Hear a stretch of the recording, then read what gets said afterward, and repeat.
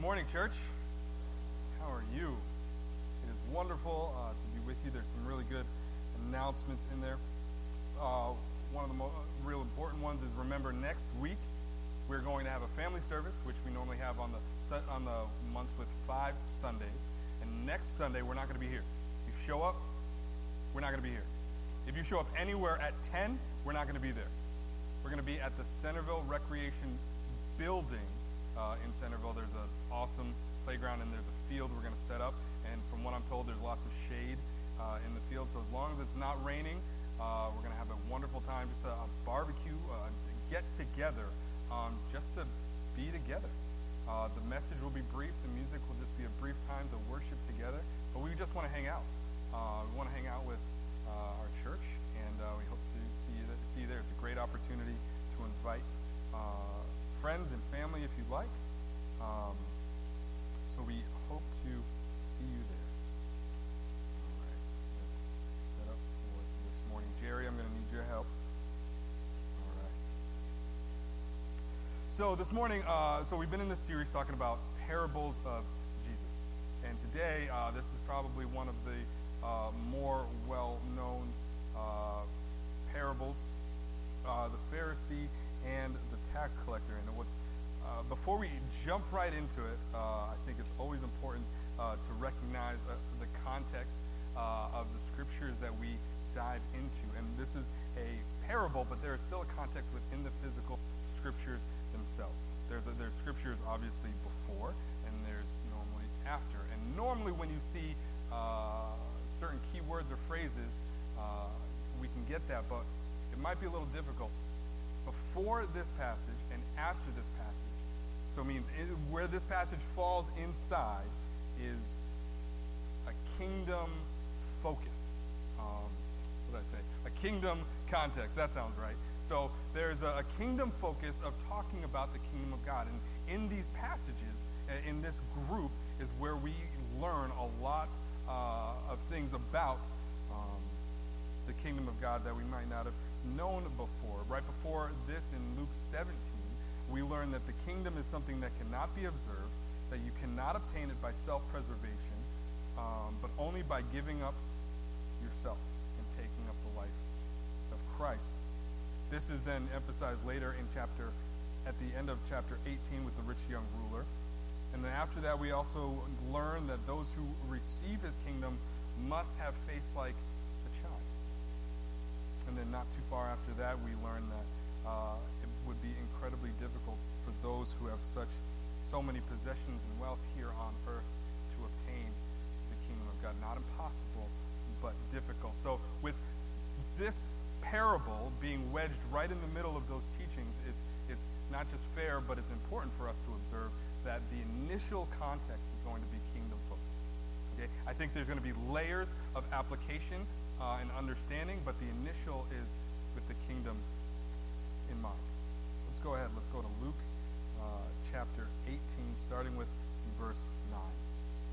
It says, he also told this parable to some who trusted in themselves that they were righteous and looked down on everyone else. 2 men went up to the temple to pray, one a Pharisee and the other a tax collector. The Pharisee was standing and praying like this about himself. God, I thank you that I am not like other people, greedy, unrighteous, adulterers, or even like this tax collector. I fast twice a week. I give a tenth of everything I get. But the tax collector, standing far off, would not even raise his eyes to heaven, but kept striking his chest and saying, God, have mercy on me, a sinner. I tell you, this one went down to his house justified rather than the other, because everyone who exalts himself will be humbled, but the one who humbles himself will be exalted. Dear Heavenly Father, we thank you again for this morning. We pray again that you would give us the ears to hear from you and no one else, the eyes to see you move in our midst, and give us the ability to be changed by your Spirit. Lord, would you keep us focused on you and nothing else just for this brief time. In Jesus' name we pray. Amen. Amen. Well, I'm Pastor Sean, and I am incredibly honored and blessed to just be able to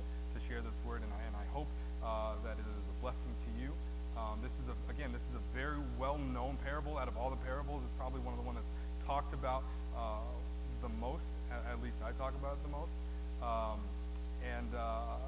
What that can do is that could breed familiarity, which could be good, but also could be not good. We can get comfortable in our initial understanding. And my prayer is that we can walk away with something a little bit different that is still inspired by the scriptures, so that we walk out of here differently than we came in. Amen?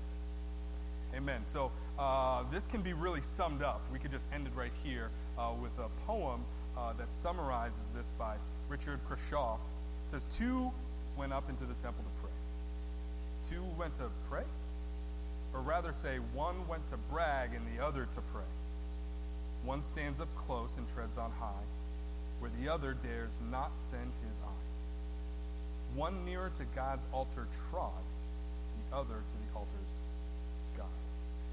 See, 1 was concerned with his position among men, and the other was concerned about his position to God. And I think this is not an incredibly hidden meaning in this parable. Let's go back to verse 9. Verse 9 reads, he also told this parable to some who trusted in themselves that they were righteous and looked down on everyone else. We need to find out who Jesus is talking to. And I really like how, don't use this often, but I really like how the Message puts it, which I think I have up here. The Message reads, he told his next story to some who were complacently pleased with themselves over their moral performance and looked down their noses at the common people. See, we tend to automatically, when we come to this parable or other parables, or especially when we're talking about the Pharisees, we tend to assume we know who Jesus is talking to. Now, I think the majority of my understanding is, even though this is just a parable, which means it's not an actual story, it's an illustration of truth, that I would think, okay, he's talking about the Pharisees, he's really talking to the Pharisees. There might be some other people to consider, but he's really talking about those stiff-necked Pharisees over there. But Jesus spoke this parable to those who were just comfortable with their own righteousness. And I don't like that. I kind of wish I never read the Message to have that understanding, because that brings that a little bit closer to home. Even if it's not all the time, even if it's not 24/7, pretty often, I can be pretty comfortable with my own righteousness. What I do and what I don't do, I can sit well and feel okay. Okay? And I don't think it's audacious to think I'm not the only one. And I think one of the reasons we lend to this understanding is because when we hear Pharisee, whether it's a parable or whether Jesus is talking to them, we think of villain. Right? We think of villain in the faith. I don't know what kind of picture might be in your mind every time you see a Pharisee or hear the word Pharisee. But we automatically put them in a category of, okay, they messed up again. They're the ones we don't want to be like, right? But the original hearers would not have been offended by the Pharisee, or most of what the Pharisees did. They would have thought of the Pharisee as a holy model to admire. They were incredibly philanthropic, and they were brilliant and upstanding citizens, and these were people that you wanted to notice and you wanted to be noticed by. I mean, you can think of whatever celebrity you'd like that if they just walked in and sat next to you and wanted to have lunch, you would be shocked. Okay, the modern hearer, the modern reader would have seen Pharisee and been good with it. We cringe, but they would have been, yeah, that's who I want to be like. So for Jesus to come in, he kind of shakes things up a little bit. But again, it's, for me at least, I'll speak for myself, there's a constant need to remember that Jesus isn't actually just talking to the Pharisees. He's using them as an example, but he's talking to those who are comfortable in their own righteousness.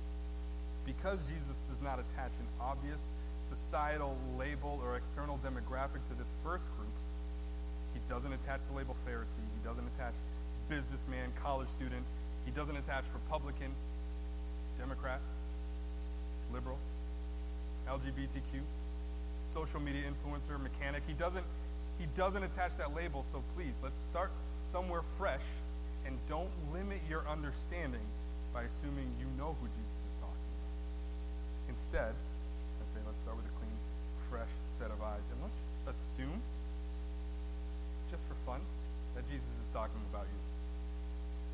For fun. Let's just start there. Everybody, don't look at your neighbor. Don't think of your family member. Just assume we're talking about you. Okay. See, Jesus is speaking to everyone who has grown complacently pleased with themselves, and none of us are immune to catching that. I have a quote by Calvin who said, "No disease is more dangerous than arrogance, and yet all have it so deeply fixed in the marrow of their bones that it can scarcely be removed by any remedy." Fortunately, amen. Let's go to Luke 18:10. It says, 2 men went up to the temple to pray, one a Pharisee and the other a tax collector. Now this time we have the new temple, Herod's temple, and the temple where they would go to pray had 4 courts. I believe we have some images up here. And each subsequent court was higher than the court before it. I really hope I used that word right. I studied it, but who knows? What I mean is every court, the next court was actually higher up physically. Okay? So you had, first down here, the next picture, we had the court of Gentiles. So that little, and this is not probably the most accurate, but it's very pretty and it's very old. So that greenish, grayish outer, that was the court of Gentiles, the outer court, and anybody was allowed to be in this court. Right next to it, we have the gate called Beautiful. We know the interaction Jesus had there, and everybody was allowed to be there. Then the next court was the court of women, and this was, again, I'm just simple, but I hear court of women, I'm thinking, okay, only women would be there. Then how would the men get to the? So the court of women is that's as far as women could go. They can go in the court. Everybody can be in the court of Gentiles. Could be in the court of women, but that's as far as women could go. And then the next one, we have the court of Israel, which is where only Jewish men were able to go. So you had to get past the court of Gentiles, court of women, court of Israel, and then the last one, we had the court of priests, and then you have the altar, you have the Holy of Holies, all that stuff.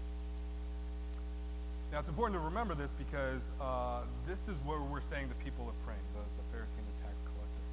And you had to get to where they were going to get to. They had to get to a couple courts, which there's a lot of people. They had to get through all of these people to worship. And there is a common misconception that people think that back in this time when Jesus was saying this, that tax collectors weren't actually supposed to be here praying because tax collectors were such abhorrent people that there's the assumption that they would have not really been allowed. But that's not true. There is a difference in morality, but ritualistically the tax collectors were allowed to go in as much as this Pharisee to go pray. And we know this, people didn't like the tax collector. They rejected their loyalty to their people of Israel for their own personal gain through money. And I'm going to attempt to put a modern context that these would be similar to how we would just have the viewer perception of drug dealers, or let alone just people that use drugs. We would think there may be an automatic assumption that they don't have as clean of a moral compass as we do, right? So that's the idea going around the tax collector of what people would be seeing and what people would be thinking. Now imagine is a drug dealer, well-known drug user, walks into church. We wouldn't think that they're not allowed to be here, right? No one be, this is not for you. Did you see the sign? No drug dealers allowed. We wouldn't do that. Okay, I think we can all sit there. But I have a suspicion that we would all be a little skeptical of their intent, hoping not to be fooled by them. A lot of thoughts could be flooding by. You might get a little tense. You might not sit where you normally sit, especially if they sit close by. And I think we could very practically have some very pharisaical instincts kick in, but then we will label that as discernment.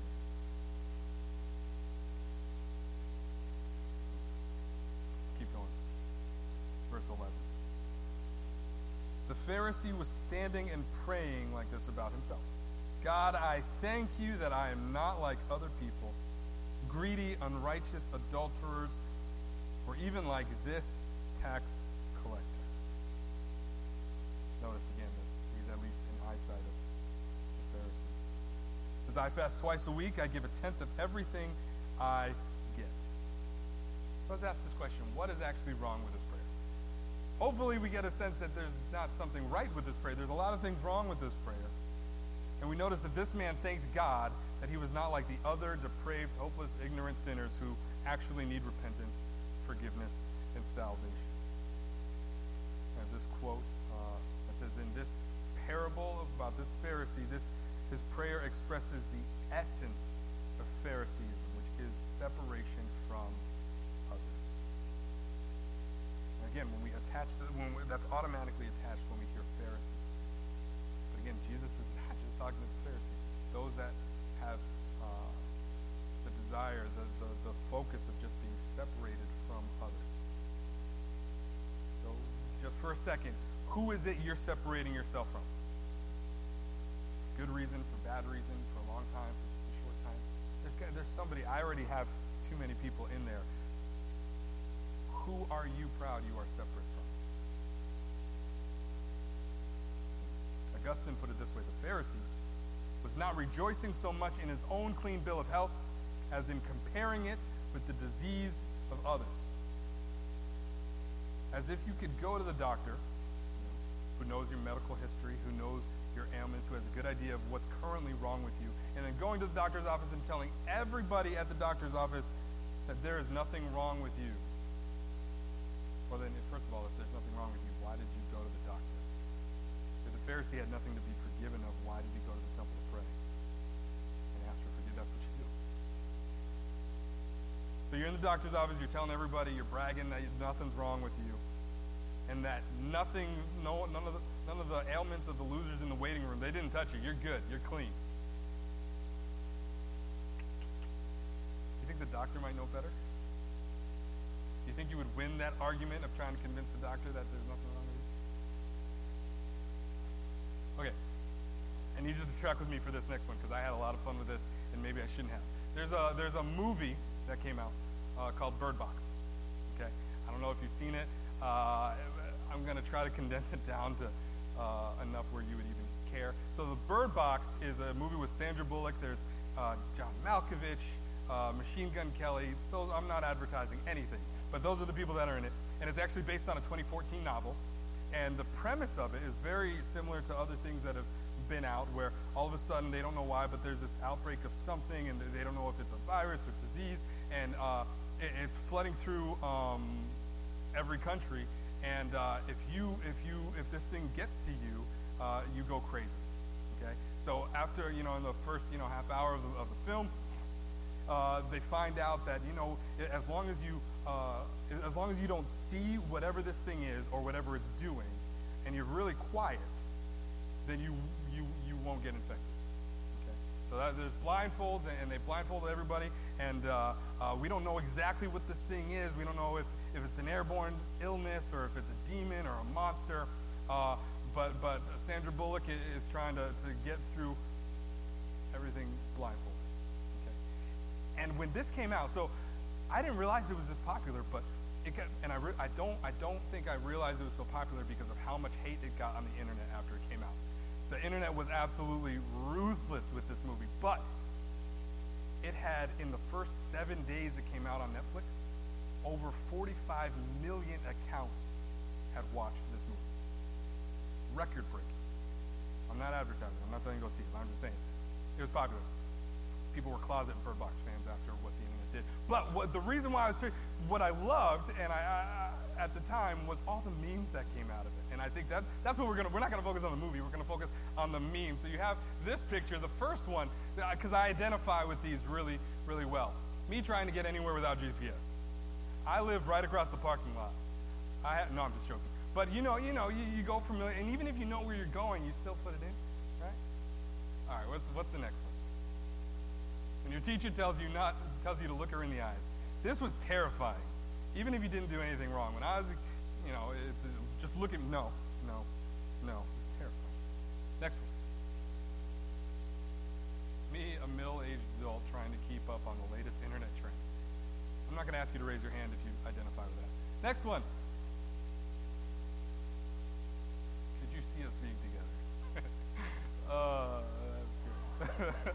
All right, took a second.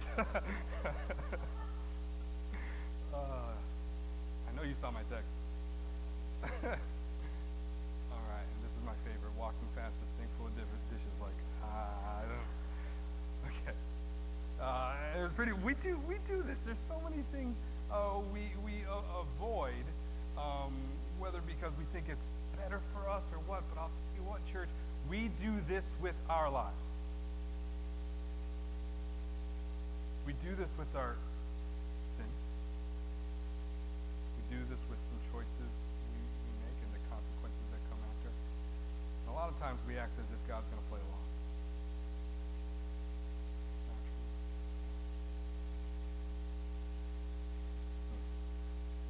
See, the Pharisee prays and gives thanks for the sins he has not committed, which we do to prevent ourselves from facing the sins we do.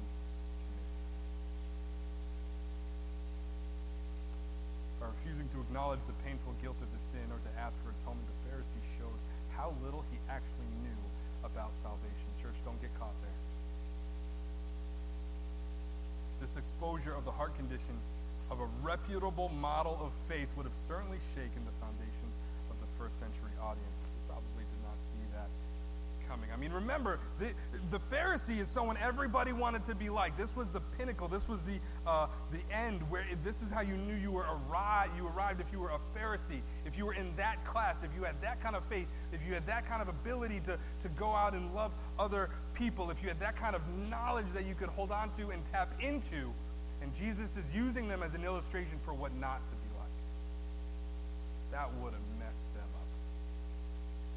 There was a game when I was at the end of high school. There was more of a prank where you would sit somebody down at a computer, and they would have to use their mouse to kind of get through this trail of like a couple different levels. And every time anyone did it, somebody was recording.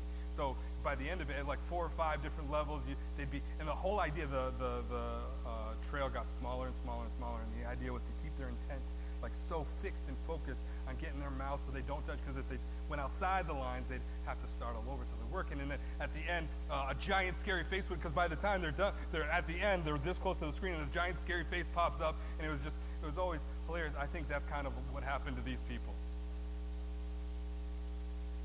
I think it would have messed them up, because they're like, yes, yes, yes. Oh, wait, what? That's how unexpected I imagine this being for the original hearers. They thought they knew where Jesus was going with it, and he turned it upside down. So I think there's a warning here of not just getting caught up in trusting your own self-righteousness, but also trusting in your own understanding. I encourage you for this exercise just to ask yourself this next question. What areas of my character and behavior do I trust enough to say, God, there's no more work for you to do here? Where do you say that in your life? Be honest with yourself. I'm not asking you to be honest with me or anyone near you, because I'm sure somebody could. What do we say in our life with God? No, I'm good there. You don't even have to open that door. There's nothing to look at. It's been written, whoever is puffed up with self-trust wages war openly on God. The truth is, he already knows. Let's keep going. Verse 13. But the tax collector, standing far off, would not even raise his eyes to heaven, but kept striking his chest and saying, God, have mercy on me, a sinner. See, his behavior actually matched his prayer. He stayed at a distance as his soul was at a distance with God. His eyes stayed down as he felt the weight of his sin and his own shame. And his prayer focused on his sinful state and nobody else's. And most of us know better than to do what the Pharisee did, right? Most of us know better than to actually pray thanking God that we're not like that person. We don't pray saying, God, I'm glad I don't steal like that person does. God, I'm glad I'm not like that mom who doesn't pay attention to her kids. God, I'm really thankful that I'm not like that dad who barely gets involved. I'm really glad I'm not like that person who gossips. God, I'm really glad we're not like that couple who blows all their money on silly things and always asks the church for help. God, I'm really glad I'm not that person who goes to Starbucks but then sends an email needing a meal train. We wouldn't be that foolish, right? Who do you identify more with? Now, if you were to say the tax collector, let's give the modern take of the tax collector. I really don't think this is outside the scope of Scripture, as the parable is fiction, and so is this. So follow with me. If you disagree, please don't tell me. Imagine this tax collector. It could be somebody who smokes weed occasionally, or someone who has a child that they barely see, or maybe had a child outside of marriage altogether, or maybe they moved in with their girlfriend, sometimes has too much to drink and makes bad choices, or constantly calls out of work, struggles to pay rent, and then asks his friends and family for money, or works at some place that doesn't align with your values, like an abortion clinic. Or what about the adult film industry?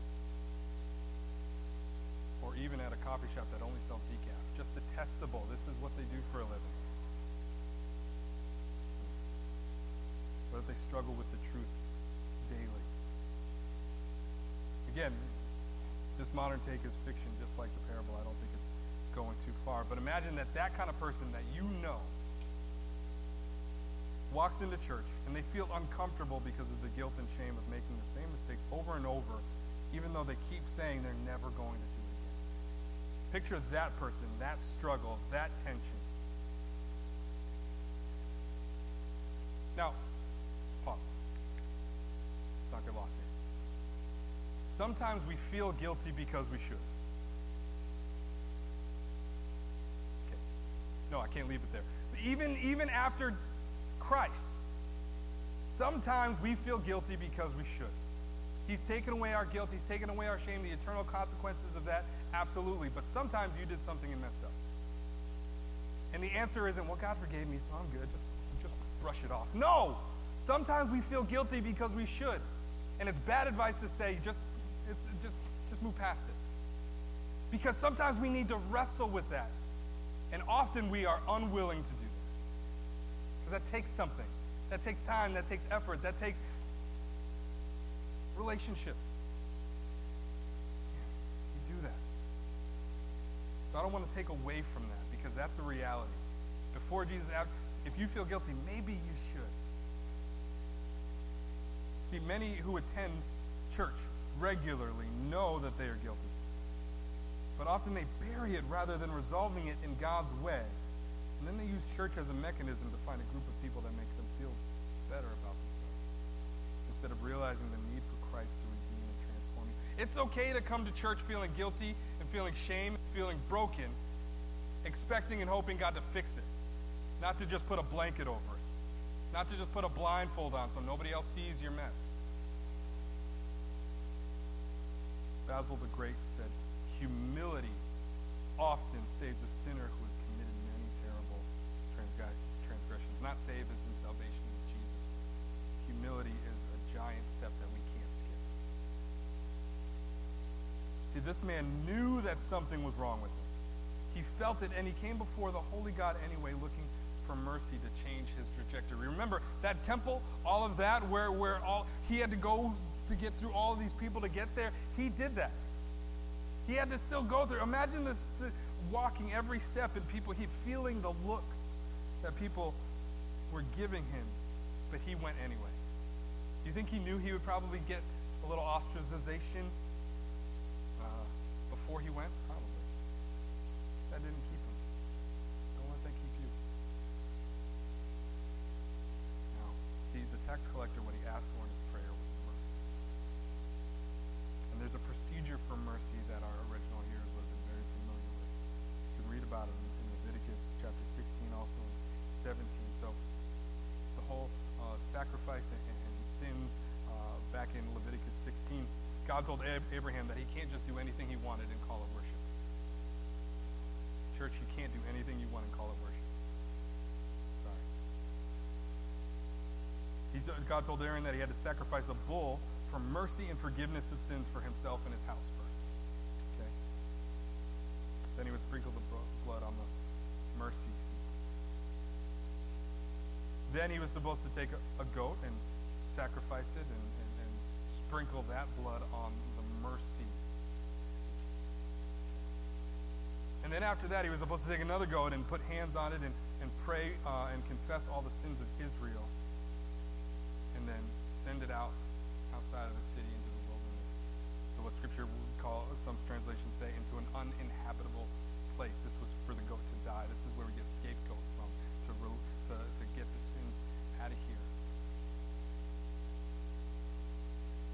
But there was a requirement of blood to not just be shed, but the sprinkling of it all over the place was proof that this had happened. And only then would God forgive and show mercy until the following year. There was blood among blood required to receive mercy. And this is what the tax collector was asking. And God, I know I messed up. I keep saying I want to do this different, but I don't do it different. I do this. I say I'm not going to hit her. I hit her. I say I'm not going to yell. I yell. I say I'm not going to do this. I do this. And I realize it's a lot. God, all of that, whatever it takes, if it takes sacrifice, if it takes blood, whatever it is, I need the mercy that you can provide. Isn't that the whole point of the cross?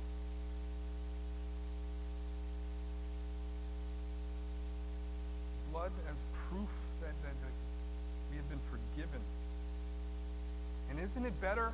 Isn't it what's supposed to happen is we confirm what he did on the cross and ask for mercy and forgiveness rather than acting like we don't need it?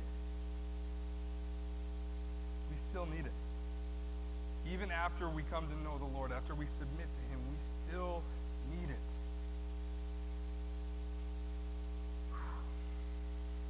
The tax collector had no faith in himself to achieve or get a right standing before God, but he believed in the reality of the Almighty's ability to show him grace anyway. Do you? I know this is something I've lifelong struggle. That if I do this again, now I've used up my 3,000th forgiveness. Man, I got to do something else. I think that's a struggle. But on the other hand, the Pharisee tried building his own boat and setting out to sea. Here's the thing between the Pharisee and the tax collector: doing cannot take the place of believing. Your doing is not going to get you where you think it should go. It's not going to get you where you think God says you should go. The only thing that's going to get you there, the only thing that's going to get you mercy, forgiveness, humility, is the believing. Don't mix them up, church. Last verse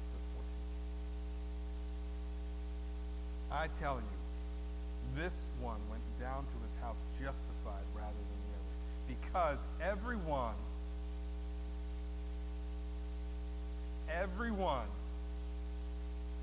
not just the Jew, not just the Gentile, not just the person that doesn't go to church every Sunday, because everyone who exalts himself will be humbled. The one who humbles himself will be exalted. Alistair Begg and others have pointed out that there's two men, two prayers, and two destinations. Jesus didn't reevaluate the ranks of those two men. He didn't just raise the tax collector to a higher position because of his humility. Jesus makes it clear that there are two very different approaches to God, which have two very different outcomes. This tells me we need to take this seriously. This isn't just okay, good, all right, now I'm okay, now I'm going to do. No, this is a very serious matter that Jesus seemed to take very seriously in this parable. Your pride isn't just going to get you a lower seat. He's not just going to put you at the kids' table. It's two completely different destinations, and that scares me. See, we endanger ourselves when we at any point condemn others in their brokenness while positioning a willful ignorance to our own brokenness. Church, you're a new creation, but you're not done. Many of us, if not all, need to be reminded of this and maybe even chastened. I talked about before, Bob Sorge wrote a wonderful book called The Chastening of the Lord. And in it, he explains what chastening is used for, what the purpose outlines three. First one is punishment. Be chastened by the Lord and get punished. And this is designed to persuade us to avoid the same compromise in the future, like our parents did, right? The next one is for purification, which is designed to make us fuller partakers of his holiness. Sometimes there's something that God needs to get out so we can get closer to him, so that we can rid that mess. But the third observation of what the purpose of chastening would be is for maturity, for qualification. See, there are some ranks and stations in the kingdom of God for which one must qualify. And we know the initial qualification for us to be in the kingdom of God. Okay, I assume that we know that. I'll say it, but I'm not talking about replacing that. We know that the initial qualification for any to be a member of the kingdom of God can only be attained by regeneration. Right? Submitting to the saving knowledge and grace of Jesus. Confessing that he is the perfect Son and sacrifice of the Almighty. That is our initial kingdom context. That needs to be there. You can't fake it till you make it. That has to happen. Okay? That's the initial kingdom context. And this is where the Pharisee fell short and the tax collector was exalted. One qualified himself while the other knew he was unworthy before the holy God. But I do think that there's additional layers that we can take from this, even within the kingdom of God as well. See, church, right now, in your quiet heart, if you sense God is warning you this morning, I encourage you to go back here. Whatever he might be telling you, go back here. Throw yourself at the will and mercy of God and put yourself above the will of man. See, I say that and we're all like, okay, that makes sense. In here it makes sense, but even for me, in here it makes sense. But there's people we think we're better than. There's people we see their choices and our choices, and we can't help but think, oh, did something right. We look at some people's choices even within the church, and we're like, man, they have. I'm not going to point that out. I'm not going to talk to them. I'm not going to try to walk with them. They're there. That's their journey. That's the end. I see that. That's where they're going. I'm here. We do that. You don't have to nod your head. You don't have to clap. You don't have to. I know it's true. We read that it's true.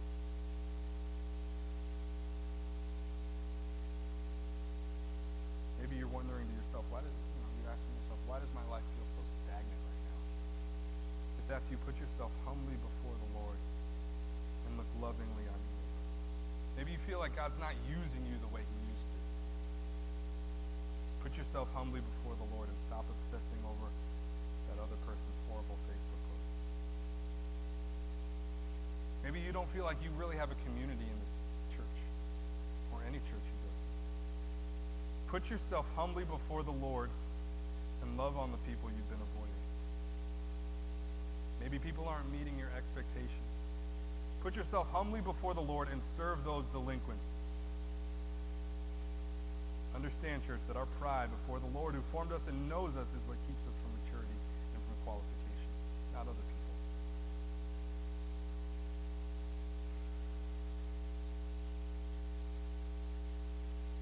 Again, there's a kingdom context. I think we understand the kingdom context. And we can't go anywhere without Jesus. We're not going to earn it. We're not going to weasel our way through. We don't get to inherit anybody else's faith. We don't just get to read some books or follow some people on social media and think, man, all right, now I got it. Now I got that quote right in my pocket. I'm going to use it next time. I'm good. Can't do that. It's only Jesus. But the layers on layers, especially for us, church, because remember, Jesus isn't talking to a specific demographic other than those who have gone complacent in their righteousness, and we are in danger of that. I'd like to end with this final quote. Also by John Calvin. He says, however much a man may advance in the worship of God in true holiness, yet if he considers how far short he falls, he will be unable to pray in any other way than by beginning with the confession of guilt. Some may be more, some may be less, but all in common are guilty. Wherefore Christ is without doubt laying down a law for us all, as if he said that God is appeased only when we cease to trust in our works and pray to be reconciled freely. Church, let this be us. We don't trust in ourselves. We don't trust in our own understanding. We don't trust in our own even application. If God's speaking something to you, but you're like, no, this is how I've always understood it, who cares? If God's telling you to do this to get there, but you want to get there by going around here, go back here.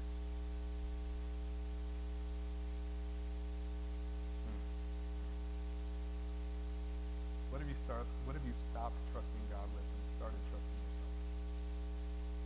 Church, please stay here. Put your face down. Put your eyes down. Ask for mercy. Dearly Father, we thank you so much for this day. But again, we thank you for this scripture, this parable that on the surface could seem so simple, Lord, but I think we can see layer upon layer upon layer. Lord, our prayer, our petition is that you would make us look more like you and less like ourselves. Would we be willing to take off our blindfolds to our own sin, our own iniquity, our own mess, confront it with you, bring it to you, to be cleansed of it. Bring us to stop hiding.